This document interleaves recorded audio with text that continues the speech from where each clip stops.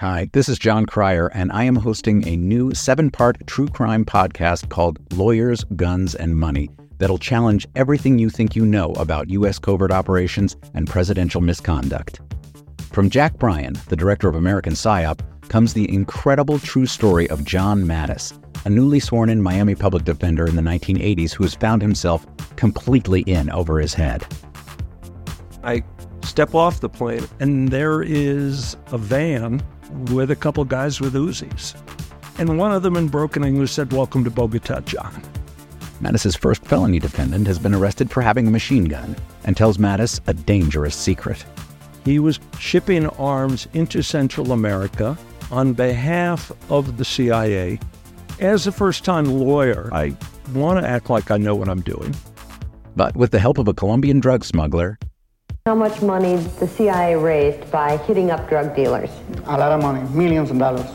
An Alabama mercenary, they were prepared to die to the last man. I saw this in them. I saw the fire in their eyes. And they made me their war chief. and a newly elected Senator, John Kerry. We are looking at allegations of drug running, gun smuggling, conspiracy to commit murder and murder itself. He'll fight to free his client. The judge said, "Show me in a courtroom how we were at war." Expose an illegal war being run by the White House. I mean, I wanted him involved, but I didn't want to be on record as doing it. And somehow stay alive in the process. I just escaped a kidnapping by the CIA in Costa Rica. This is Lawyers, Guns, and Money. So you have a man in an Armani suit standing on the bow of a boat with a rocket launcher and says, "If I lose sight of you, I will launch. You will be vaporized." Available everywhere starting October 29th, or get it ad-free and early starting October 22nd at lawyersgunsandmoney.supercast.com. There you'll find bonus episodes along with exclusive content. Subscribe now. MSW Media. Hey everybody, it's AG, and welcome to Refried Beans, where we play an episode of the Daily Beans podcast from the same week, either 1, 2, or 3 years ago, so we can see how far we've come. So please enjoy this episode from days gone by, and note the date in the intro. Refried beans. I like refried beans. That's why I want to try fried beans, because maybe they're just as good and we're wasting time. News with swearing. Daily beans, daily beans. Daily beans, daily beans. Hello and welcome to the Daily Beans for Thursday, November 12th, 2020. Today, Biden moves forward with a short list of potential cabinet picks despite Trump's continuing refusal to concede. The Ukraine police close an investigation into Joe Biden opened by Rudy Giuliani's buddy Shokin. The right way to prosecute Trump crimes after the inauguration. Biden plans to roll back Trump's xenophobic immigration policies, how Trump is damaging national security, and to celebrate Veterans Day, Trump puts military members and spouses on a voter fraud list. I'm your host, AG. And I'm Dana Goldberg. Hey, how's it going? You know, it is... Every day is another day. I'm sick of so many people's shit, but it's, another day closer to the end of his administration, so... just trying to find some solace in that. Yeah. I was just reading a news story that I'm still parsing and is going to end up in tomorrow's show, but it's basically a bunch of transcripts, court transcripts from these Trump lawsuits alleging voter fraud, and just this, it's so pathetic. And I'm going to read these tomorrow, transcript style. You're going to love it, but it's absolutely ridiculous. But, and I just tweeted out, look, we're going to give it to the end of the week. And if this Emily Murphy lady doesn't sign off on the transition at the GSA, maybe Biden will sue her. But, they're just running out of options. He's not going to get faithless electors. He can't do the lawsuit stuff. There's not going to be a coup. So anyway, we're going to discuss a lot of that, today. And then later on in the show, I'll be talking with Asha Rangappa about how to not worry about a coup. That's our new thing. She's fabulous. She is. She's absolutely wonderful. She was with us at our live show in Philadelphia, and we went out and did, I think, karaoke and had wine and fries after. It was amazing. That's amazing. Yeah, and Andrew Torres was with us, too, from Opening Arguments. And I'll also be speaking with the special guest at our live show in Chicago last July 27th, the same day that Jerry Nadler filed under Article 1 impeachment powers to get the underlying Mueller investigation stuff. And that's Renato Mariotti. We're going to be talking about the right way to go after Trump's crimes in a Biden administration, according to his opinion piece that he put out in Politico. So we've got a lot to get to today. You and I are going to do the headlines, and then, of course, we're going to come back and run through the good news. And if you have good news to submit or corrections or confessions, you can do that at dailybeanspod.com and click contact. And that's, we love that. And then you have to leave, photos of your lovely children or furry children as tax. It's like a pod pet tax. So I enjoy it. But anyway, we do have a lot of headlines to get to. So let's hit the hot notes. Hot notes. All right, so Trump is still refusing to concede the election as he sends Barr out to announce investigations into non-existent voter fraud. And according to sources, people within the State Department and the Pentagon are growing increasingly uncomfortable with the delay. And this is true fact here, all facts are true, more foreign leaders have congratulated Biden on his victory than Republican senators have. That's sad. As I said in the beginning, the GSA is still not signed off on the transition, and we haven't seen yet today any response to the letters sent from Congress. Remember that letter you read yesterday from 3 congressional members? That was due today, but we haven't seen those answers.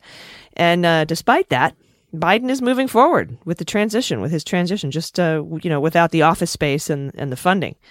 And he's beginning to put together his short list of potential cabinet picks, and we got a few of them for Secretary of State today. Now, we won't know who he chooses until December, but these are the 3 people on the exceptionally short list for Secretary of State, because you and I talked about that and how cool it would be if Susan Rice was one of them, and she is. She's at the top of the list here. I don't know if these are in order of preference or just random, but Susan Rice is in there. And then Anthony Blinken, that's Deputy Secretary of State under the Obama administration and Deputy National Security Advisor as well. And he's a great guy. His name's Anthony Blinken. And then Senator Chris Coons from Delaware is on the list. He's chair of the Senate Foreign Relations Committee. I don't know if he's the chair. He's on there. And he's got a lot of experience with that, too. So those are the top 3 on the Secretary of State list. I don't know. What do you think? Not necessarily. I mean, Susan Rice, don't get me wrong, but my fantasy cabinet pick for Secretary of State probably would have been Yates, but maybe Sally's still on there somewhere. I think she'd be phenomenal. She could be a great attorney general. Yeah, or AG for sure, actually. Yep. Mm-hmm. Yeah. There's so many good people. So, I mean, honestly, I feel really confident no matter who the cabinet consists of. There's so many qualified people out there for different positions, like several, that I feel like we'll be in good hands once this gets going. Yeah, and Sally Yates was actually the acting attorney general and quit because of the Muslim ban. Right. That's actually probably, now that I think about it, yeah, she's my AG pick. Because if it wasn't, Kamala would have been my AG pick, but I'm very happy she's the vice president of the United States elect at this point.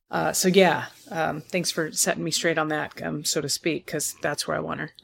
So to speak. Yeah, same though. I mean, Yates would come out on top anywhere. She's incredible. Sorry, there was a lesbian joke there that I'm not going to do it. I'm not going to do it, but everyone knows what I'm thinking. All right, let's continue. Do you want to take it out? No, I'm leave that in okay. there. You said Sally Yates can come on top anywhere, and I didn't say it, but she'll come out on top. Yeah. Oh, yeah. Especially when Holly Hunter plays her. In the Comey Rule. It's just like an extra boost. Just a little joy for all the listeners. All right. I thought you were talking about your previous lesbian joke when you said set the record straight, so to speak. I thought you were talking. I was like, why do you want to take that joke out? That was a fine joke. I don't even understand what I say some of the time. Now, Trump made his first public appearance since he lost bigly And he did that today at Arlington National Cemetery for Veterans Day, but he's still an asshole. You're supposed to come out at 11/11 on 11/11 because that's, Armistice Day and time. And he was late, made people wait out in the rain, and Shocking. he spent a whole 6 minutes there. Yeah, he's just such a piece of shit. And a letter sent November 5th on behalf of President Trump's re-election campaign to Attorney General Barr alleged that 3,062 voters who do not live in the state of Nevada improperly cast absentee ballots in the 2020 election. But the list that accompanies the letter of those accused of criminal voter fraud contains hundreds of overseas military post office boxes and more than 1,000 locations where military personnel are stationed, such as North Dakota, Edwards at Fort Irwin, California, Hill Air Force Base in Utah, Carlisle, Pennsylvania, and Yuma, Arizona. It's like they couldn't even put two and two together. And I was watching CNN and they're like, yeah, we reached out because we were able to look at this list and figure it out ourselves, but they just submitted it. It's just absolutely ridiculous. And I talked a little bit earlier about the ridiculous court cases that are going through. They're just all crumbling. 16-0, I think. I think we're 16 Yeah. 16-0. Yeah. And these judges are threatening these lawyers for lying. You can't lie to an Article 3 federal judge. And they're like, I'm sorry, are you a member of the bar of this court saying such and such, like as if to say, I'll fucking sanction you and revoke your fucking bar status, you dumbass. And they're like, oh no, you're correct. There's no fraud here. It's just ridiculous. And then the New York Times called election officials in all 50 states. 0 of them said there was any evidence of voter fraud in the count. But I am a little worried about the continued mantra that the election was free and fair. And I'll tell you why. Because I feel like this is one of those reflexive control. They're going to make us say one thing over and over again, and then we have to hold to it. They did this with the Believe All Women thing. Right. And then the Tara Reid allegation came out, and we said, I don't know if I believe this. And everyone went, you said believe all women. Right. And I think, they get us to say there was no fraud, this is free and fair election. And then when we find that it was not a free and fair election because of Republicans, they'll be like, free and fair election, you said. Right, because there's some sketchy shit going on in Kentucky, I'll tell you that right now. Yes, and Maine. Yeah. And it's all there's a lot of sketchy shit. And I'm not saying this on Twitter. I'm not putting it out into the universe to try to get people to say, we have to question this election, because I just want to get this part of it over. Biden won despite the cheating and the voter suppression. So let's get him seated and then go look for the voter fraud where it occurred on behalf of Republicans, because I know that it did. Right. Oh, absolutely. So when I say I know, I mean I'm sure. Yeah, just hearing you say that, I know you're right. My beans are on you, AG. It's infuriating too, but some good news, though the Ukrainian authorities have closed the criminal probe into Joe Biden, who was accused of improperly forcing the ouster of the country's prosecutor general in 2016. Not surprising to anyone. We knew that was a bunch of crap, but the investigation was launched in February after the ousted prosecutor, Viktor Shokin, appealed to a court. So under Ukrainian law, basically anyone can go to court to request an investigation if the state investigative bureau declines to open one of its own, which they did.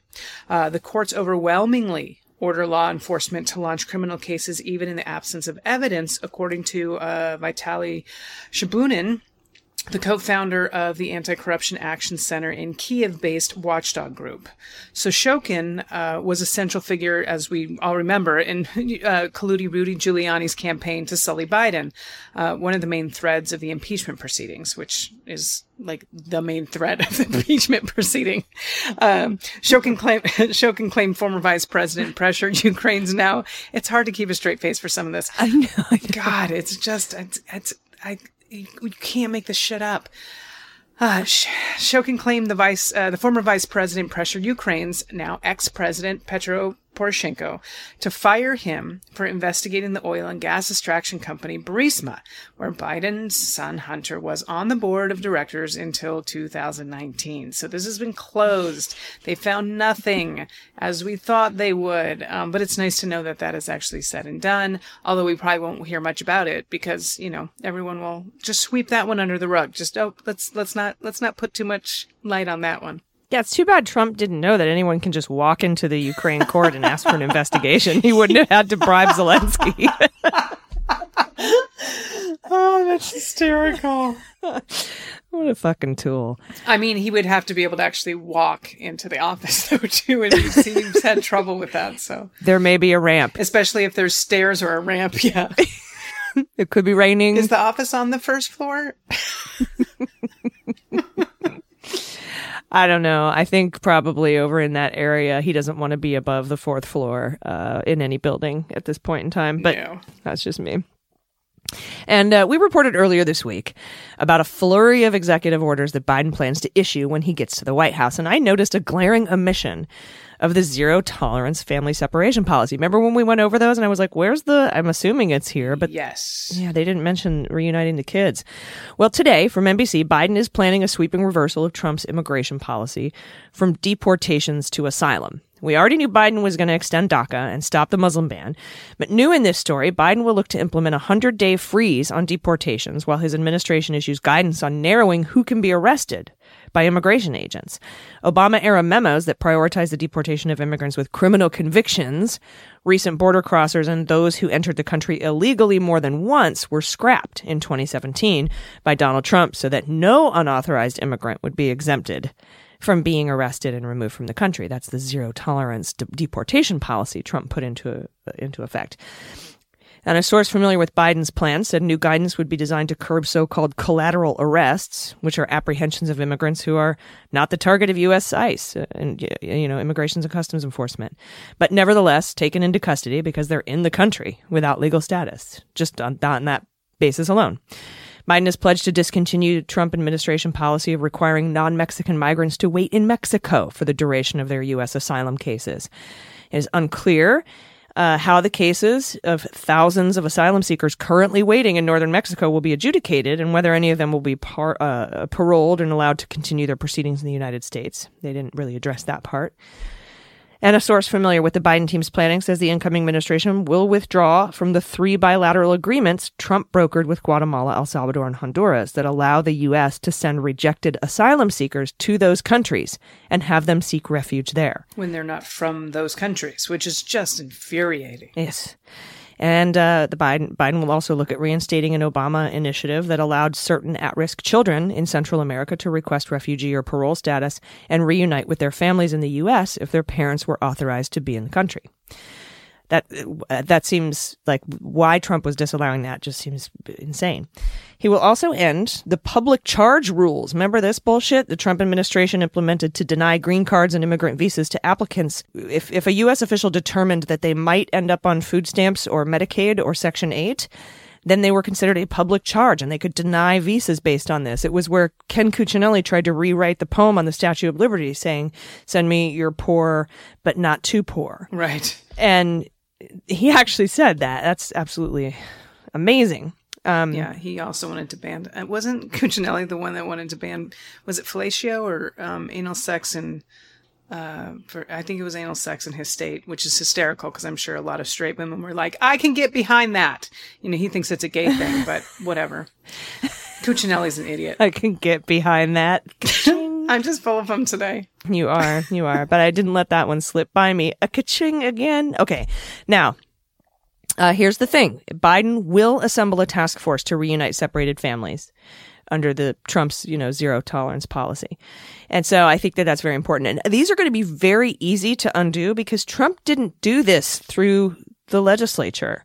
He did all of that by executive order. Executive order, right. So all Biden needs to do is executive order that shit away. That's right. And no one can say, you aren't allowed to do that. It's by, executive order unilaterally. You have to go through Congress. It was put in place by executive order. So have a nice day. Yeah, it'll be nice to see the mistakes that were made during this current administration remedied in the next. That's for sure. More headlines, though. President Trump's senior military and intelligence officials have been warning him strongly against declassifying information about Russia that his advisors say would compromise sensitive collection methods and anger allies. Now, this is terrifying, AG, because this man has spent 4 years in this office. The amount of secrets he now has on this country, I don't trust. My mother said this. I don't trust him as far as I can throw a house. And I'm like, maybe you should have picked something lighter, but I understand what you're saying. So Trump and his allies want the information public because they believe it would actually rebuke claims that Russian President Vladimir Putin supported Trump in 2016. We know this isn't true, and it's been proven by one institution after the other that they did help tilt the scales for Trump. CIA Director Gina Haspel last month argued strongly at a White House meeting against disclosing the information because she believed that doing so would violate her pledge to protect sources and methods, and a bipartisan group of Republican and Democratic senators has been trying to protect Haspel through some fear that Trump may yet oust her. So everyone's trying to protect her. She's trying to protect the information. It's a big mess right now. The head of the U.S. Cyber Command at the NSA, General Nicholson, also argued vehemently against the declassification, and like Haspel took the unusual step of directly opposing the White House on this because he feared the damage it would cause. Now, Esper agreed with him, and that might have actually been the catalyst for Trump firing him this week and replacing him and 3 other top Pentagon officials with zero experience conspiracy theory pals. These are the ones that like Islamophobic tweets. They're just awful people. And now they've been appointed into these positions. Yeah. And there's a lot of people concerned about this, about the Pentagon firings and the NSA firings. There's coup talk, right? But I have a different view, and that different view is shared by Asha Rangappa. We'll be right back to discuss it with her. She's former FBI agent, lawyer, Yale, Queen of Yale, and CNN analyst, and we'll be talking to her about that because she's got a lot to say, and it's you don't want to miss it. So stay with us. After these messages, we'll be right back. All right, everybody, welcome back. So we've seen some very unsettling moves by Trump at the Pentagon and the NSA and possibly soon to be the FBI and CIA. We know that Gina Haspel met with Mitch McConnell yesterday. We don't know why. But that has everyone asking what is going on. And joining me to discuss is former FBI agent, lawyer, and CNN analyst Asha Rangappa. Asha, how are you? I'm good. How are you? I'm doing well. It's been a while since I've talked to you, so I'm really glad you could take a moment to speak with us today. I appreciate it. Yes, thanks for having me. So yesterday, I put together a thread all about some old Alexander Vindman stuff, but that was relevant because of Kash Patel, that, you know, all that stuff involving him and how he's being put in as chief of staff to this guy, the new Secretary of Defense of the Pentagon. We lost the number 1, 2, and 4 people at the Pentagon.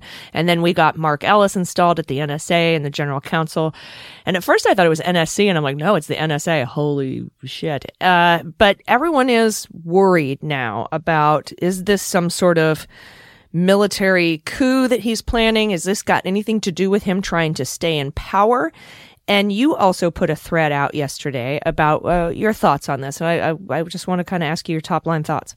Yeah. So, you know, in the morning or mid-morning, I saw the news about Michael Ellis being put in as general counsel at NSA over 2 career people in that office who would have probably normally moved into that slot. And then later there was the news about Kash Patel going in as deputy chief of staff, or chief of staff, I think. I forget what his position is, at DOD.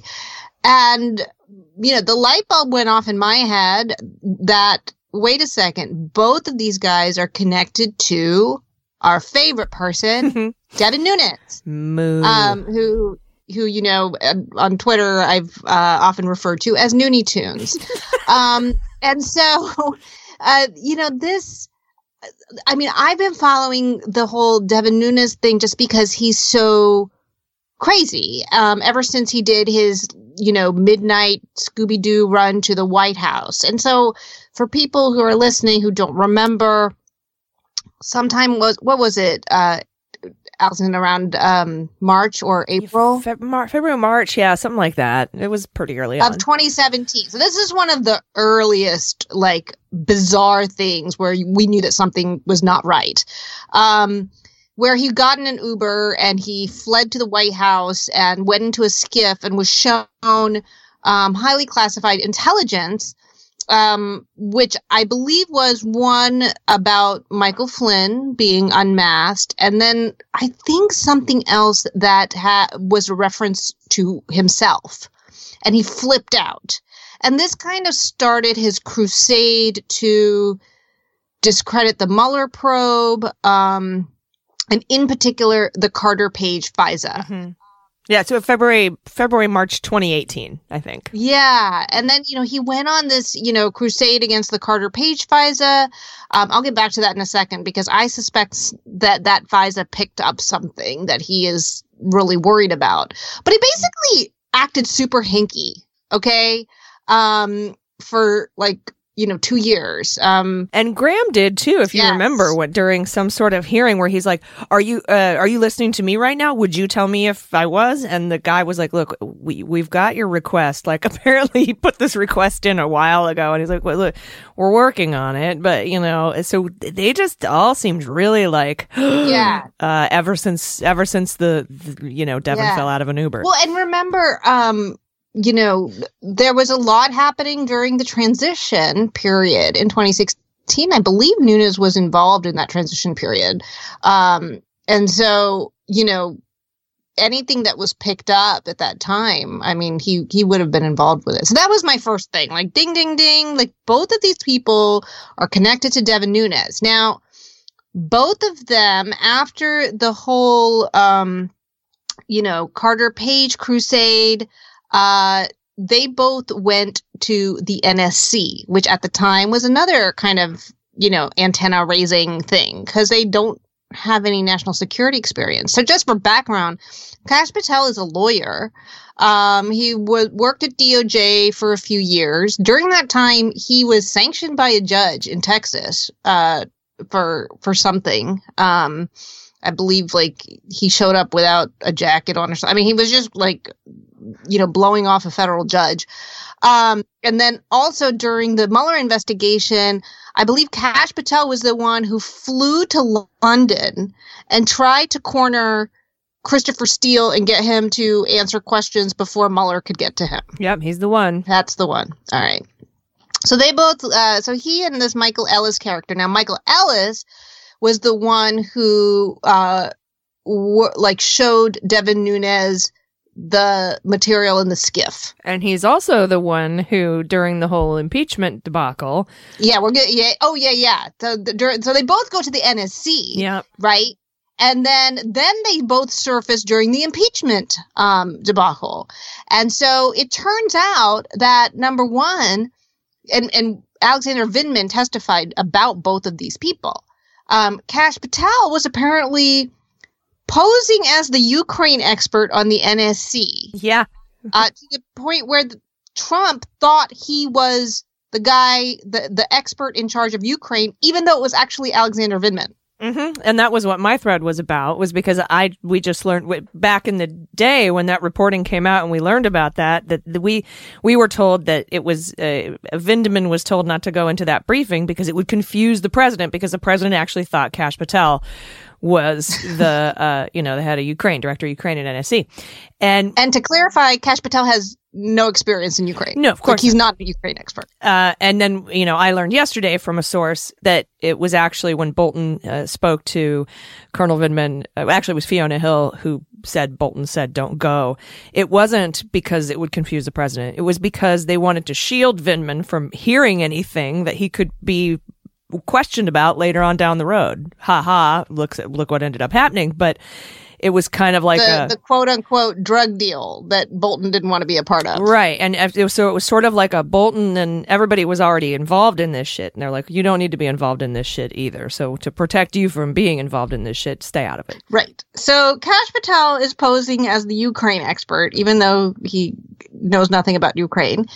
And then meanwhile, back at the ranch, Michael Ellis was also a part of this call to Ukraine President Zelensky, the quid pro quo call, and also clearly figured out that this probably was not a great conversation in terms of the president's liability, because he was the one who was apparently responsible for moving that call to the code word server so that access to it was restricted. Mm-hmm. Yeah, like severely limited the number of eyes or ears, I guess, that would be on that call. And so, yeah, so you've got these two folks who are they're not military coup organizers. They are cherry-picking declassifiers and conspiracy theory, upholders. Right. I compared them to Crabbe and Goyle from Harry Potter, who are basically like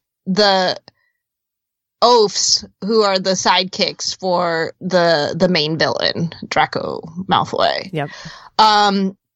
They also, like, as far as I can tell, don't have any kind of extensive, even civilian military experience or intelligence experience, and yet they're being put in these, like, very, very high level senior positions in DOD and in NSA. And then later in the day, we had a third person surface who was being appointed, I think, also to DOD, Ezra Cohen Watnick. Watnick, yep. Yep, who also is connected to Devin Nunes. Because Ezra Cohen Watnick, I believe, was an aide to Michael Flynn at some point. And he was also involved in getting the intelligence making Devin Nunes aware of this intelligence reports that had unmasked Michael Flynn.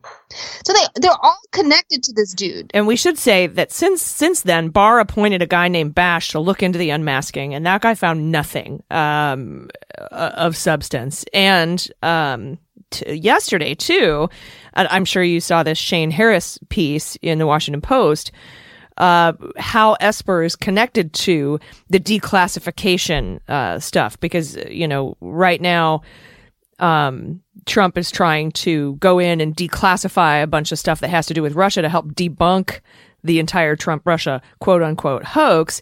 And there was the guy, what was his name? He was a general in charge of national cybersecurity, and he was very against this. And then, of course, Esper echoed that and said, no, this is bad. You'll show all our sources and methods. And Haspel also echoed that. And so here we have Esper being removed. Haspel is, on the chopping block potentially, and replaced with people who that's what they love to do for a living, is to declassify stuff that can expose sources and methods, but don't really have any impact on reality. Right. And selectively declassify in order to support a particular narrative. Yep.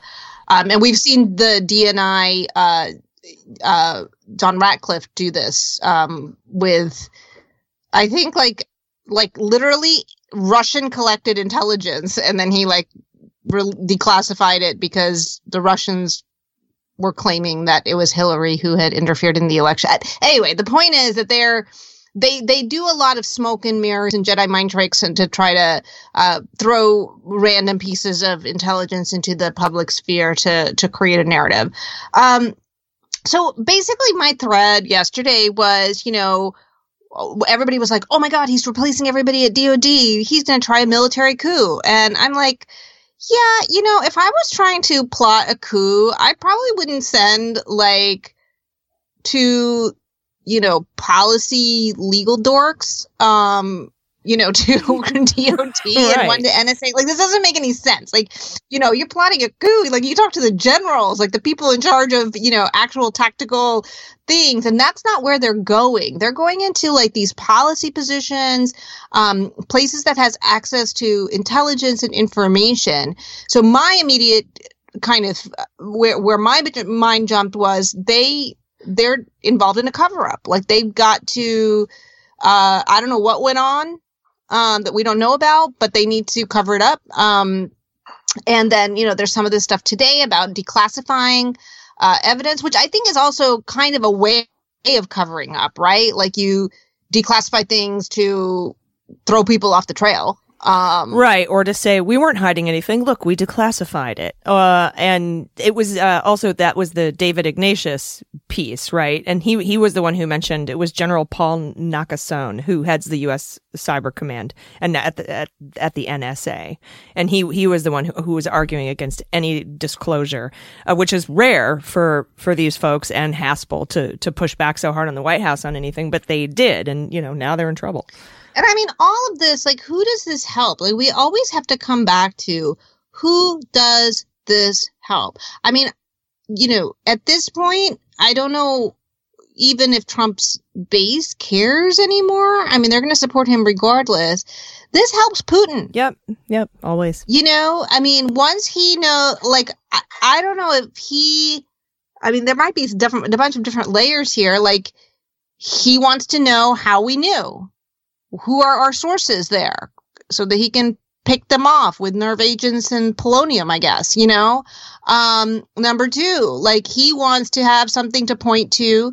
So to justify, not, your sanctions, are unjustified because we're not the ones behind this. And they were, let's remember that since impeachment and even through this election, Russia has been trying to put the blame on 2016 election interference on Ukraine. Oh, yeah, to lift sanctions and to blame Ukraine. This has been an ongoing goal of theirs. And now we see Trump desperately trying to get people in to help, further that. And you just have to wonder, like, what do you think?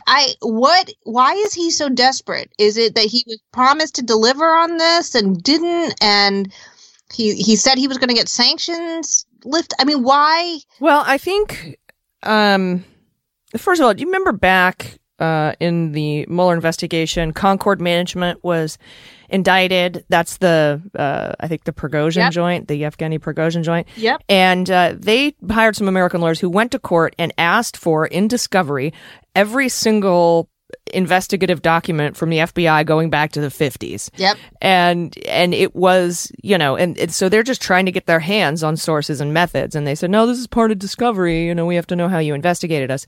And they were just either, bullshitting or using the courts or actually. They were trolling. Yeah. They were using the legal process to basically troll and, get their hands on information that they could then up their game. Yeah. So the declassification of this, which experts are warning against, exposing sources and methods, is right up Putin's alley. Now, there's a lot of different ways this could go. Trump is $1 billion in debt. And people have been talking about, is he going to sell secrets like sources and methods, for example, or arms to Saudi Arabia, for example, to help get his debts paid? That could be it. I think that the Russians' motivation is self-interest, which is to, have something to try to get sanctions lifted or have even an argument for it. But I think it's got a lot to do with paying debts, whether they're favor debts or whether it's money debts. Mm-hmm. And didn't he try to put an arms deal through also? Mm-hmm. Yeah, well, he did the Saudi Arabia one where Pompeo had to make an emergency declaration to do the end run around Congress to get that one done, which was investigated.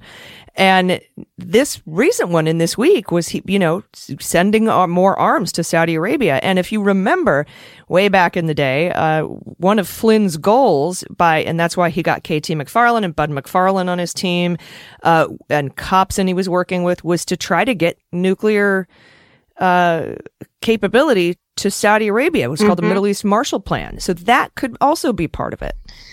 Yeah. So the point I think we're getting to is that there is a lot of ooga booga distraction going on with, this election litigation, people, being concerned about a military coup. And I mean, I don't want to dismiss the severity, they are definitely trying to undermine democracy and faith and in the outcome and the legitimacy, of Biden's win. But you can chime in. I don't think the military is going to stage a coup. No, and I don't think he has the capability to do it either. We've had we've had several instances of pushback by General Milley and the Joint Chiefs. And then, you can also wonder if the election delay and the GSA, Emily Murphy delay, have anything to do with this as well. If they don't care about the election, they don't want Biden transition team in there looking at all their shit. Well, that was my point, is that one of the major effects of this is that it effectively bars Biden from having access to national security information. Yeah, and so they could not only be digging up to declassify and sell secrets, but they could be shredding, trying to hide crimes. They can't. They won't be able to do that. There's no way to plug all the holes. Exactly, yeah. But that, that's never stopped Trump from putting a piece of paper in his mouth and swallowing it before. So it's, he has no concept of the Presidential Records Act or technology or the thousands and thousands of career, professionals who would be like, no. So it seems like a bunch is going on, but I'm with you. I don't think it's a military coup. Yeah. And I think it's just worth putting out there because I think we, if people, number one, you don't want to, I've been saying you want to respond, not react. And so taking a step back and thinking through, like, who are these people? What is the benefit of actually placing them into these positions? Gives us maybe a few different possibilities to keep in mind and keep our eye out. Whereas I think if we're being complete, kind of reactive without really thinking through, we may actually be playing into the goal here, which is to have us distracted while, like you said, like they're burning the files in the back. Right. Making copies, as my co-host said. Yeah. And it's not like things are mutually exclusive and there's only one, but I do think that we have to think about what is the likely, like what is doable and what is really not. Yeah. In terms of what their end goal is. Mm-hmm. And I'm also concerned about potential reflexive control techniques by getting us all to scream that there's no voter fraud, no election fraud, no voter fraud, no election fraud, so that if anyone does in the future uncover that Trump committed election fraud, they'd be, oh, no, you said there was none, and so I'm concerned a little bit about that as well. But, we'll just have to cross those bridges when we come to them. Yeah, I think that's right. It's so hard to game out. I'm just like, let's just keep our eye on the prize. Like we just need to get him out of the White House. Mm-hmm. And then, once then that'll be like phase 2 when we can figure out what is exactly happening. And I honestly, I'm not worried about the military. I'll tell you, I think the most dangerous person in the government right now is Bill Barr. Mm-hmm. You know that if you've been following. Like, I think because he has the ability to create a veneer of legality over illegal actions. Yeah, and I did actually, I went, in yesterday's episode, I went completely through your piece in the Washington Post about those concerns as well. So if anybody missed that episode, you listen to it. I think it's yesterday's or the day before. But yeah, it's a thing. He could make it harder for sure. He's been doing that. He's been whipping up these Office of Legal Counsel memos saying, no, it's legal to stop Ukraine funds, or whatever, on the fly as shit happens. And I'm sure that they're working on a bunch of stuff right now too, to make prosecution of him and the whole administration harder. Yeah. Well, we'll see. We'll see what happens. But everybody, it's don't worry about a military coup. Don't think that's going to happen. Obviously, we'll keep you posted. And Asha, I really appreciate you coming on today and speaking with us about it. Yeah, thanks so much. Yeah, in the future, when COVID is over, we need to go have a wine and fries night. We definitely do. I'm looking forward to that. All right, we'll talk to you soon. Have a good one. Okay, take care. Everybody stick around. Right after this, we'll be discussing some other interesting concepts with Renato Mariotti. So stay with us. All right, everybody, welcome back. Ever since Bob Mueller testified in July of last year, when Ken Buck asked him that fated question, that Trump can be criminally prosecuted once he leaves office, we've talked about this a lot. We've talked about this eventuality. Well, the time is almost upon us, and our next guest wrote a piece in Politico outlining how we should go about it. Please welcome former U.S. Attorney and host of the On Topic podcast, our friend Renato Mariotti. Renato, welcome. Hey, thank you. It's been a couple of months. I hope you're doing well. I am. It's good to be back. Love your podcast. It's good to have you. So, Renato, you kick off this article by basically agreeing with Mueller that Trump has something to worry about come January 20th, 2021.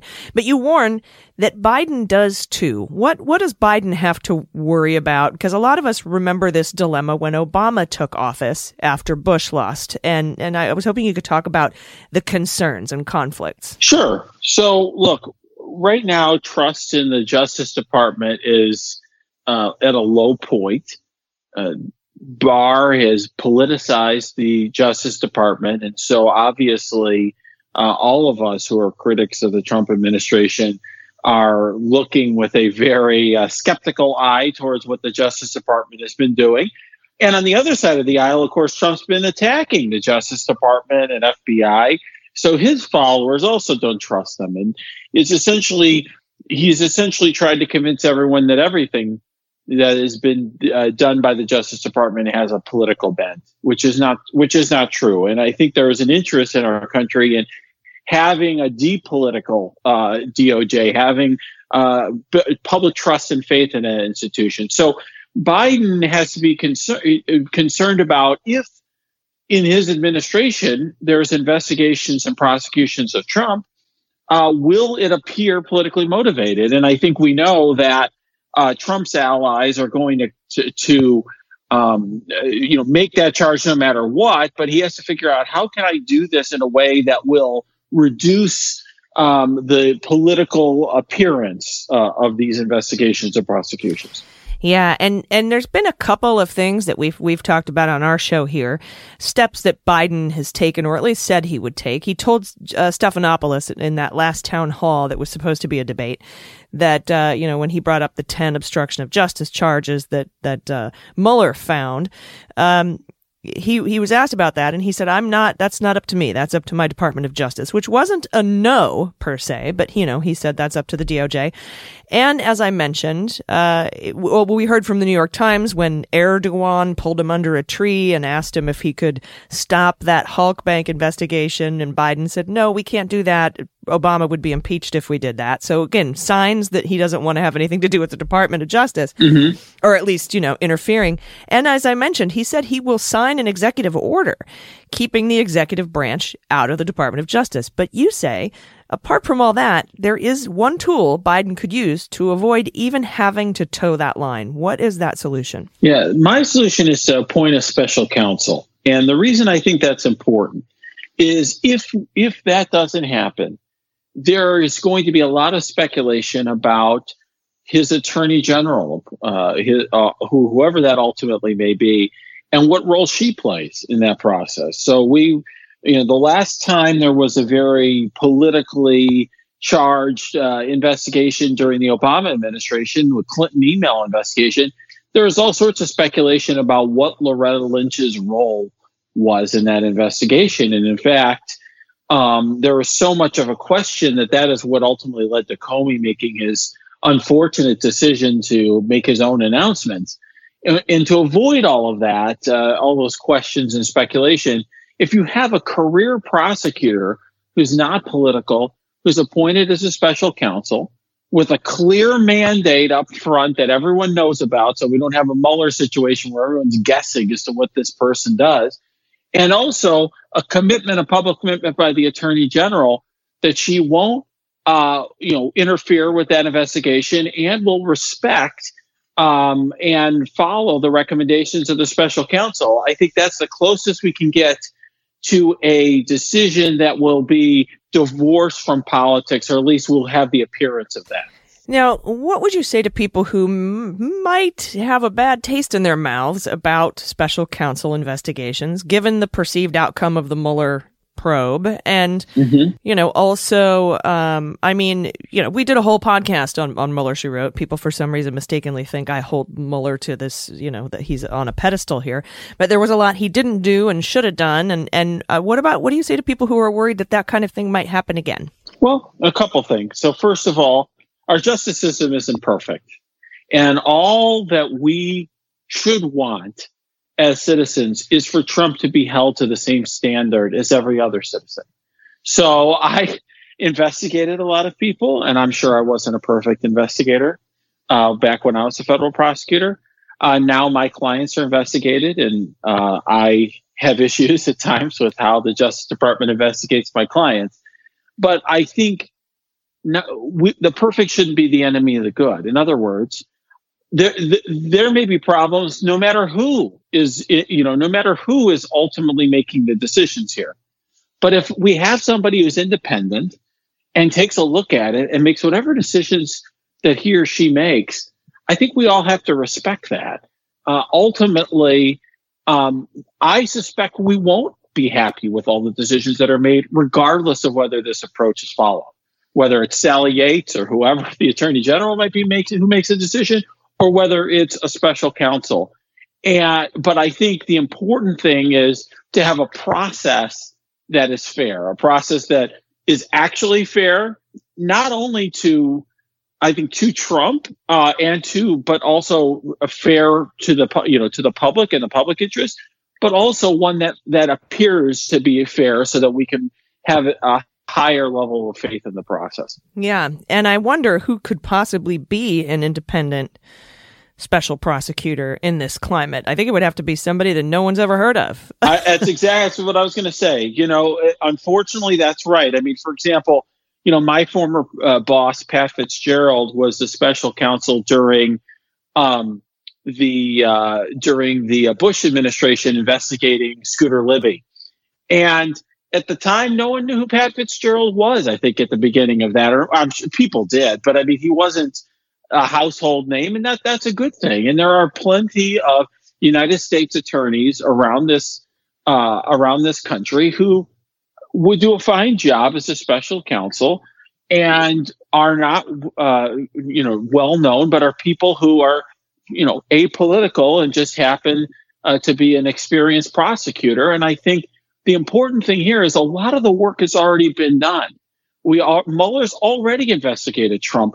You have a lot of reports, that you can look at regarding obstruction of justice and make a call there.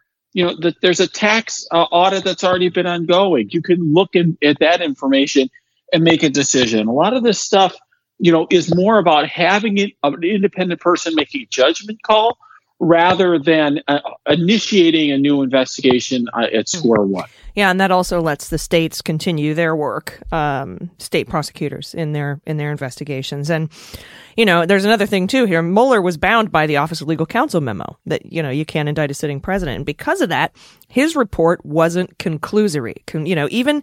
Even when he was saying, I can't even say he committed obstruction of justice because I can't indict him and he won't have his day in court. That's unconstitutional. A lot of people think that was a bridge too far for constitutional protections, but that was the decision that he made. And we don't have to deal with that issue at this point. But how do criminal how does Trump end up in prison from a special counsel investigation? Are there criminal referrals made to the DOJ at that point? Or would this be, do we need Solicitor General rewrite of the special counsel regulations? I mean, how do we go from special counsel investigation to jail, which is where most people want to see him?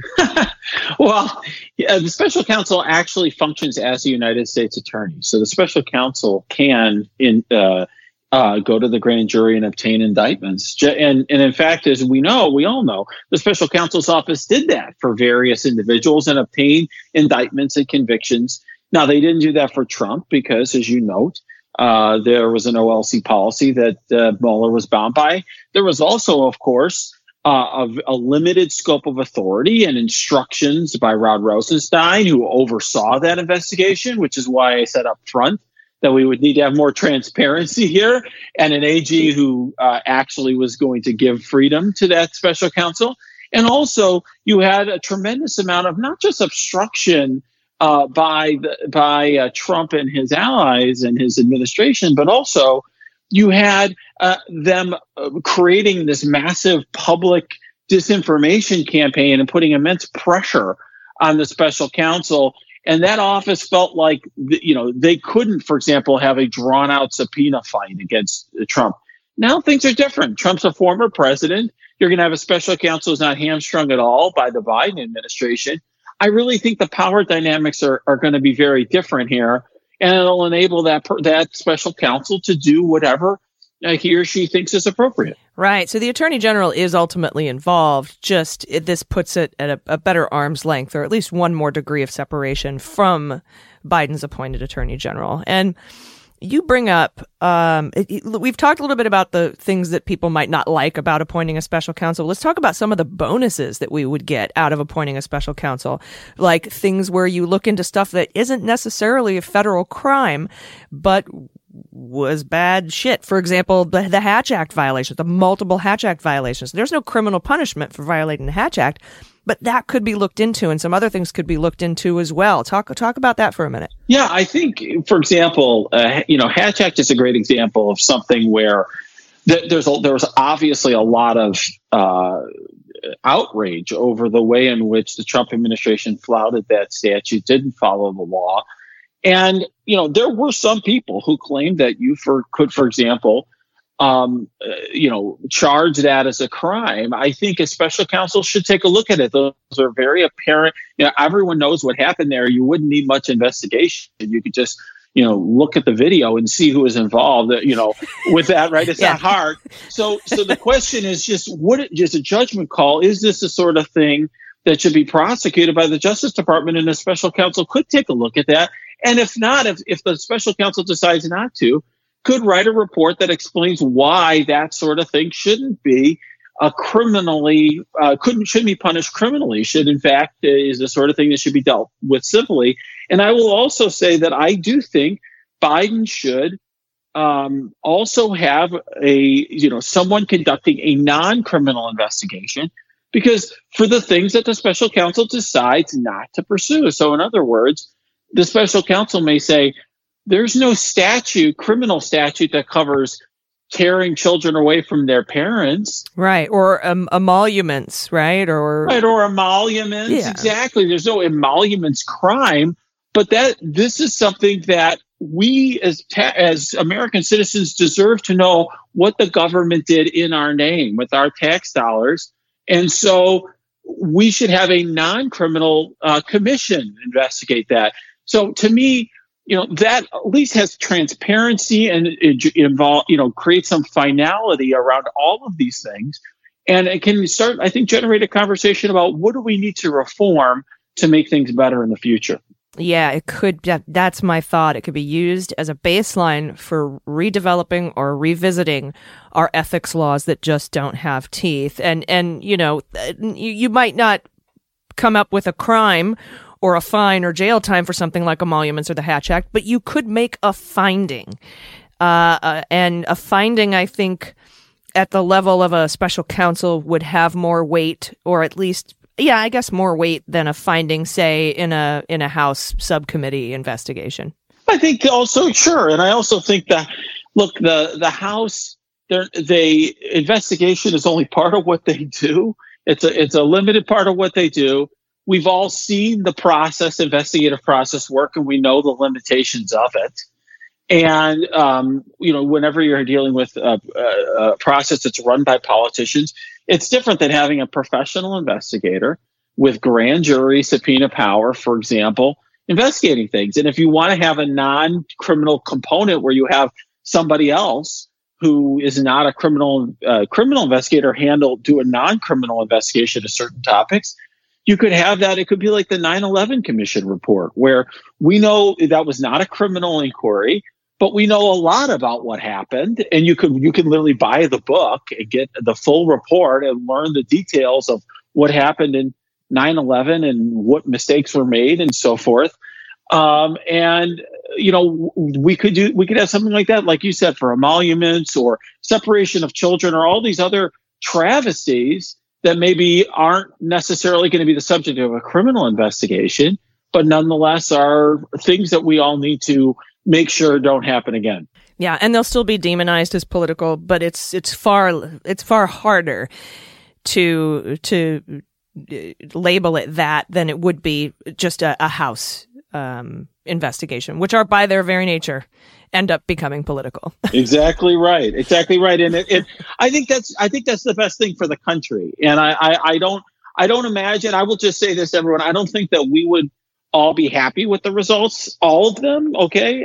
But it would mean that for whatever they do go forward with, let's just say there's like, okay, all we're going to charge Trump with is obstruction or whatever the conclusion is. I'm not saying that would be. I'm just hypothetically, people could feel like, okay, this person, none of us are completely happy with the result, but we, Jane Doe, whoever this prosecutor was, at least had a principled reason for what she did, and she came up with whatever result she did. Yeah, and to be honest, I mean, the way that the Mueller investigation went, they didn't get Manafort on all the things we wanted to get Manafort on, but they got him on enough to put him in jail for probably the rest of his life. And so if it's just 5 counts of obstruction of justice, and we come up with, you know what I'm saying? You know what I'm getting at? Yeah, exactly right. It's like you don't need to spend $100 million to investigate and have findings on every single crime that Trump committed just to feel better. As long as he goes to jail for long enough for it to be satisfactory, I think that's fine. Well, yeah, absolutely. I would just say, whenever you're investigating anyone, you draw kind of a line in the sand at a certain point, or draw a circle around certain behavior, where you say, "Look, we've investigated enough. We've got enough here. Let's just move forward and bring our case." And I think, here it's different because there's a national interest in knowing what happened. But I think at a certain point, people have, there is an element here of a need to move on. And I imagine, at least I've heard enough secondhand stuff that there's some interest amongst the new administration. Hey, let's move on, right? Let's move on from Trump. Let's move forward and do other things. And so this is a way of having a process by which the past is dealt with in a responsible way, so that they can move on also with the process of governing and improving the country. Yeah. Well, we will see what happens, and we'll have you back on to talk about it. Everybody, former federal prosecutor. And check out the On Topic podcast. Really, you need to. It's an incredible show. Thanks for coming on, Renato Mariotti. I appreciate your time. Thanks a lot. All right, everybody, stick around. We'll be right back with the good news. All right, everybody, welcome back. It's time for the good news. Who likes good news, everyone? Then good news, everyone.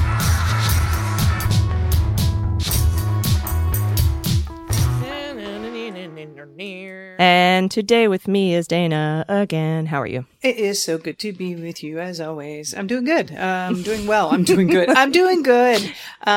We should do the good news as a musical. I'm so tired. I know. I'm just. I know we still have a couple days left in this week, but I am exhausted. Yeah. It hit me like I was feeling great the last couple of days, but then I just feel like I'm getting waves of catch-up loss of sleep that just happen every 3 or 4 days, and then I'm just exhausted again. So hopefully that'll stop after enough time has gone by, but we'll see. We'll see how it goes. We got a lot of good news, and if you want to submit your good news stories or confessions or or what else do we have? Corrections. You can do that at, you can see how averse I am to people correcting me, but you can do that at dailybeanspod.com and click on contact. And I'm just going to dig right in. I want to go with this first one because it mentions a place that is very dear to my heart. So this is from Brittany, pronouns she and her. It's been difficult to find a getaway due to the COVID, but recently my husband and I got to spend a few days in beautiful Sedona, Arizona. My husband put a tent on top of his truck and we camped for 2 days. Although there were some Trump flags, everyone at the campsite was very kind, maybe a little weird, but who isn't? We really enjoyed our time and can't wait to return to visit the energy vortexes. I took my smallest baby with me. She hated every minute as she is a city dog. I sent my big kids on puppy vacation and they had the best time. AG, DG, thank you for all you do as you guide us through this madness. I appreciate you both sending positive vibes your way every day. And then there's photos, and look at that dog with the lion's mane. I know, but look at the dog in the backpack. I don't understand. Neither of these dogs look unhappy to be out there. Well, I think the little dog in the backpack went. Right. But the two big babies went to... I mean, listen, Brittany, I believe you, but that looks like a smile on your dog's face. Look at the cow. I know. Look at the knitted cow dog outfit. Now, I love Sedona. I go there like 2 times a year. I haven't really since coronavirus, but it's absolutely one of the most beautiful places on the planet. Agreed. It's so, so incredible. I love it. I'm actually, I'm quarantining right now. This may sound strange. I'm quarantining for the required days and I'm going to get tested so I can drive to Albuquerque to see my mom. I haven't seen her in a year. But I'm going to do one night in Sedona and then one night on the way back. So that I can break up the driving and take in maybe a vortex and a hike. So, yeah, it's been interesting, but it'll be nice to see my family. Yeah, there's the airport vortex and the Bell Rock vortex. I think there's like 7 up there. It's just so beautiful. Yeah, they're beautiful. They're magnificent. We have more good news. This comes from Jane. Jane, pronouns she and her. I'm working on a boat in New Zealand right now. I have some friends on a boat in Fiji. Sunday morning, they woke up to the local people running around the anchorages in small boats, waving U.S. flags and cheering, proud to be American again. Boater fraud. I call boater fraud. I've been living out of the country for 20 years, and it is not pretty to listen to what others think of our politics. I am very happy. Attached is my daughter's pod pet, Dozer, as I cannot have pets on the boat. Oh my God. Look at Dozer just peeking out. That is so... Look at the underbite. It's a side underbite. Oh my goodness. It's like under and to the side. That is beautiful. Dozer, is that from Fraggle Rock? I hope it is. Beautiful, beautiful baby. Next up, from Scarecrow, pronouns he and him. Hello, Beans team. I have a story of petty revenge. Oh, yes. Okay, cool. Over the past few weeks, someone has stolen or destroyed 8 of my Biden signs, coming onto my property, pulling them up despite the Vaseline, glitter, and 5-foot pipe supports hammered into the ground. I spend election night in a van with a rifle guarding my Biden flag. 3 weeks ago, someone put a pallet with a Trump "Make Liberals Cry Again" flag nailed it into a public traffic island near my house. I had to see it every day. My revenge. On Sunday, I painted a life-size Nelson Muntz, that's the bully from The Simpsons, that guy, yeah. Pointing and saying his catchphrase. Oh, look, if I would just keep reading. I posed next to it, the flag, and took a photo. Then I put a Trump sign in my yard where my Biden signs had been and took another Nelson photo. Oh, that's funny. Most of my friends loved it, but a few were offended. I left the post up on Facebook for 20 hours, then deleted it. Feeling vengeful, might delete later, IDK. Here's the photo, as well as my weird pod pet. My wife is allergic to fur, so we have 23 chickens. Oh, 23 is my favorite number, and chickens are my favorite. Here's a picture of Carol. She's named after Carol Danvers because they have the same hairdo. Here she is with a drawing of her dressed as Captain Marvel. Love the show. Thanks for being awesome. This is amazing. Oh my God. Out of curiosity, why is 23 your favorite number? It just has been forever. It's like a good prime number. 2 and 3 is 5. 5 has 2 and 2 on either side with 1 in the middle. It's nice and balanced. Look at you. All right. There's a really good in-depth answer. I sound like somebody, that lady, that Q lady. No, but if you take 12,000 votes and divide it by 6. Oh my God. And then you... Did you see Ted Lieu's response to that? Yes. Oh, yes. I love that he's my rep. If you get an opportunity and you're on Twitter, check out Ted Lieu's response to the math with the Q person. It's hilarious. I could actually pull it up fairly quickly because I retweeted it this morning, and it's brilliant. I have a couple of favorite parts, but it's hard to pick one out of the whole tweet. But I retweeted it. My retweet was just, I love Ted Lieu. And I do that all the time because he's just so fantastic. And his tweet says, well, Marjorie Taylor's tweet said, let's look at some absentee voting history. 2012, Obama received 87,000 votes. 2016, Clinton, 98,000 votes. 2020, Biden, 849,000. Notice anything fishy?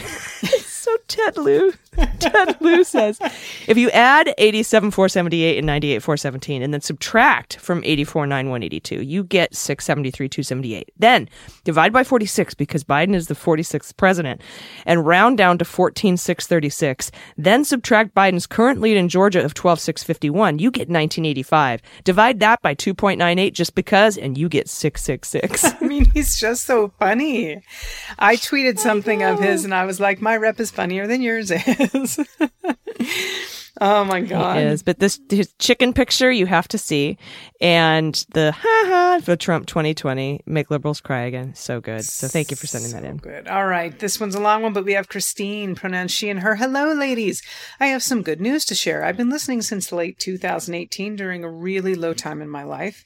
It was right after my son was born and our beloved Corgi mix mini Jedi passed away suddenly. Being a mom changed my views on how politically involved I needed to be. Plus, I was driving 45 minutes to work each day on a very little sleep, and my brother was battling stage 4 tongue cancer. I took on the role of being his voice and healthcare advocate, all while finishing my PhD and battling postpartum depression. I was angry and felt unprepared for what was happening in our country. Having a reason to laugh and curse the orange turd motivated me to go back to the beginning of your initial recordings.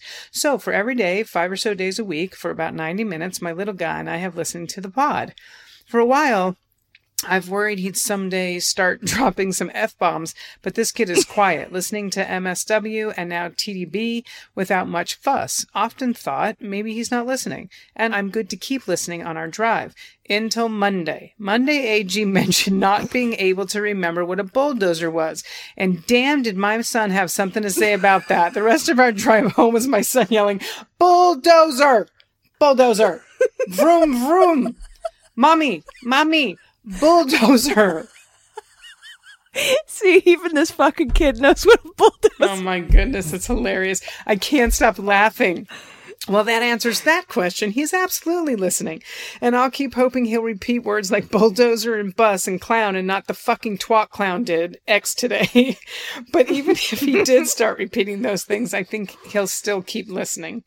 My goodness. Plus, to add to the good news, we finally added a dog back to our family months ago. Daisy Ray, our Disney-loving family, needed to keep our Mickey and Star Wars theme in her name. And I finally am finishing my dissertation and will defend on Monday, November 23rd. Congratulations, my dear.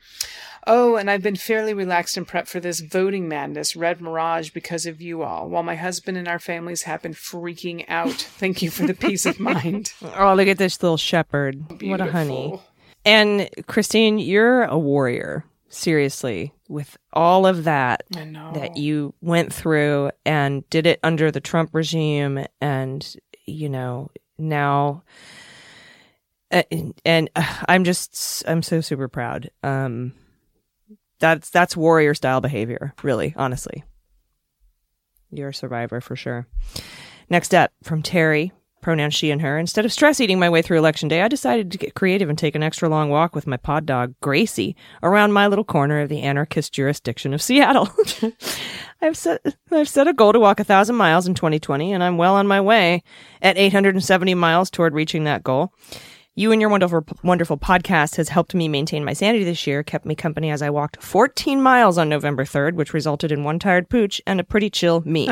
It also resulted in the map image I've attached. Oh my God. Very cathartic. Thank you for all you do and keep up the wonderful work. This is brilliant. So here we have a map near, looks like Fred Meyer area. There's a Fred Meyer there, but I love this person. Oh my God, Terry, thank you for this. They walked in a pattern that spells "fuck Trump," and they even did a hashtag on the U in the "fuck" in case. Oh my goodness, that is brilliant. I'm posting this on the social medias, and it will be in our newsletter. That's incredible. Fuck Trump. Look at that. All right, our last good news story is this is the last one, but it's a goodie. This is from Jenny, pronouns she and her. Hello, Leguminati. Good news from a good day that got even better. My boyfriend and I were visiting my sister and her family in Colorado over the weekend. Saturday morning dawned with renewed wonder regarding the election results. We would finally, mercifully, have a Biden-Harris administration on a horizon. All our beings came true when mere hours later the networks called what our hearts, souls, blood, sweat, and tears had so desperately wanted, nay, needed for the last 4 years. Biden had won. The nightmare was at last coming to an end. Later that day, we all went for a hike in the crisp Colorado air, enjoying mountain vistas and November sunshine. We paused at a picturesque spot to take some photos when suddenly my boyfriend got down on one knee, revealed a beautiful diamond ring from a box he'd been squirreled away in his pocket, and proposed to me. See, this is how you know we're reading these live. Surprise and shock melted into happy tears, and I've been grinning like an idiot and staring at my ring ever since. It still feels surreal, incredible, but surreal. Later that evening, watching Kamala Harris address an enthusiastic crowd on TV in my sister's living room, my heart swelled as I saw my 2 young nieces who were also watching the screen. A strong, inspiring woman of color as the vice president, a woman who gives no fucks and takes no shit from those who condescend and patronize her. This is the new normal. When they reach my age, early 40s, a woman in the White House will, hopefully, not be groundbreaking, but will instead be the norm, something they've grown up with. What a day, what a day. Saturday, November 7th will go down in memory as one of the best days ever, in more ways than one. I know there are many trying days ahead as the twat-in-chief and his cronies do their damnedest to undermine democracy. But the good news is that the countdown has begun, and their time will soon be up. Tick-tock, motherfucker. I'm sharing my pics of our spoiler, feathery floof, Quill the cockatiel. She is our everything. Oh, my goodness. Thanks for the great work and hours of entertainment, hope, and comfort you've provided over the years. You've made my life slightly more bearable during the most unbearable time. Godspeed, January 2021. Look at the floof. Quill is super cute. Quill, what a cool name. Spoiled, feathery floof. I love it. Adorable. Thank you so much for that. Congratulations, Jenny. That's wonderful. Yeah, November 7th. What's the opposite of infamy? Famy? Famy? A day that will live in famy? Yes, it is a very good day. And again, congratulations. And thanks to everyone's good news submissions. I really appreciate it. And your corrections and confessions, send them in. Just go to dailybeanspod.com and click contact. Do you have anything before we get out of here? No, I just want to wish everyone well tonight. Thank you so much for always listening and supporting the pod and just taking care of yourself. That's it. Yep. Yeah, absolutely. 100%. Take care of yourselves. Take care of each other, too, and your mental health and the planet. I've been AG. And I've been DG. And them's the refried beans. I like refried beans. Hi, this is John Cryer, and I am hosting a new 7-part true crime podcast called Lawyers, Guns, and Money that'll challenge everything you think you know about U.S. covert operations and presidential misconduct. From Jack Bryan, the director of American PSYOP, comes the incredible true story of John Mattis, a newly sworn-in Miami public defender in the 1980s who has found himself completely in over his head.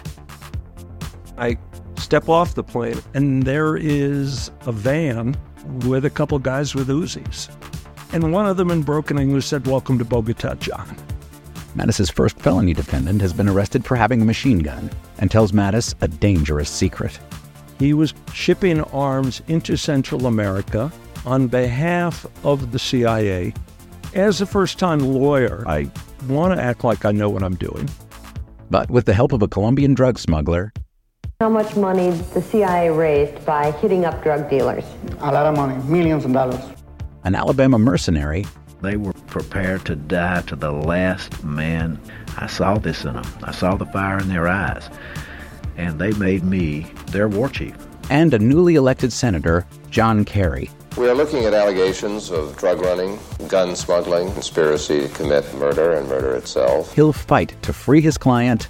The judge said, "Show me in a courtroom how we were at war." Expose an illegal war being run by the White House. I mean, I wanted him involved, but I didn't want to be on record as doing it. And somehow stay alive in the process. I just escaped a kidnapping by the CIA in Costa Rica. This is Lawyers, Guns, and Money. So you have a man in an Armani suit standing in the bow of a boat with a rocket launcher and says, "If I lose sight of you, I will launch. You will be vaporized." Available everywhere starting October 29th, or get it ad-free and early starting October 22nd at lawyersgunsandmoney.supercast.com. There you'll find bonus episodes along with exclusive content. Subscribe now.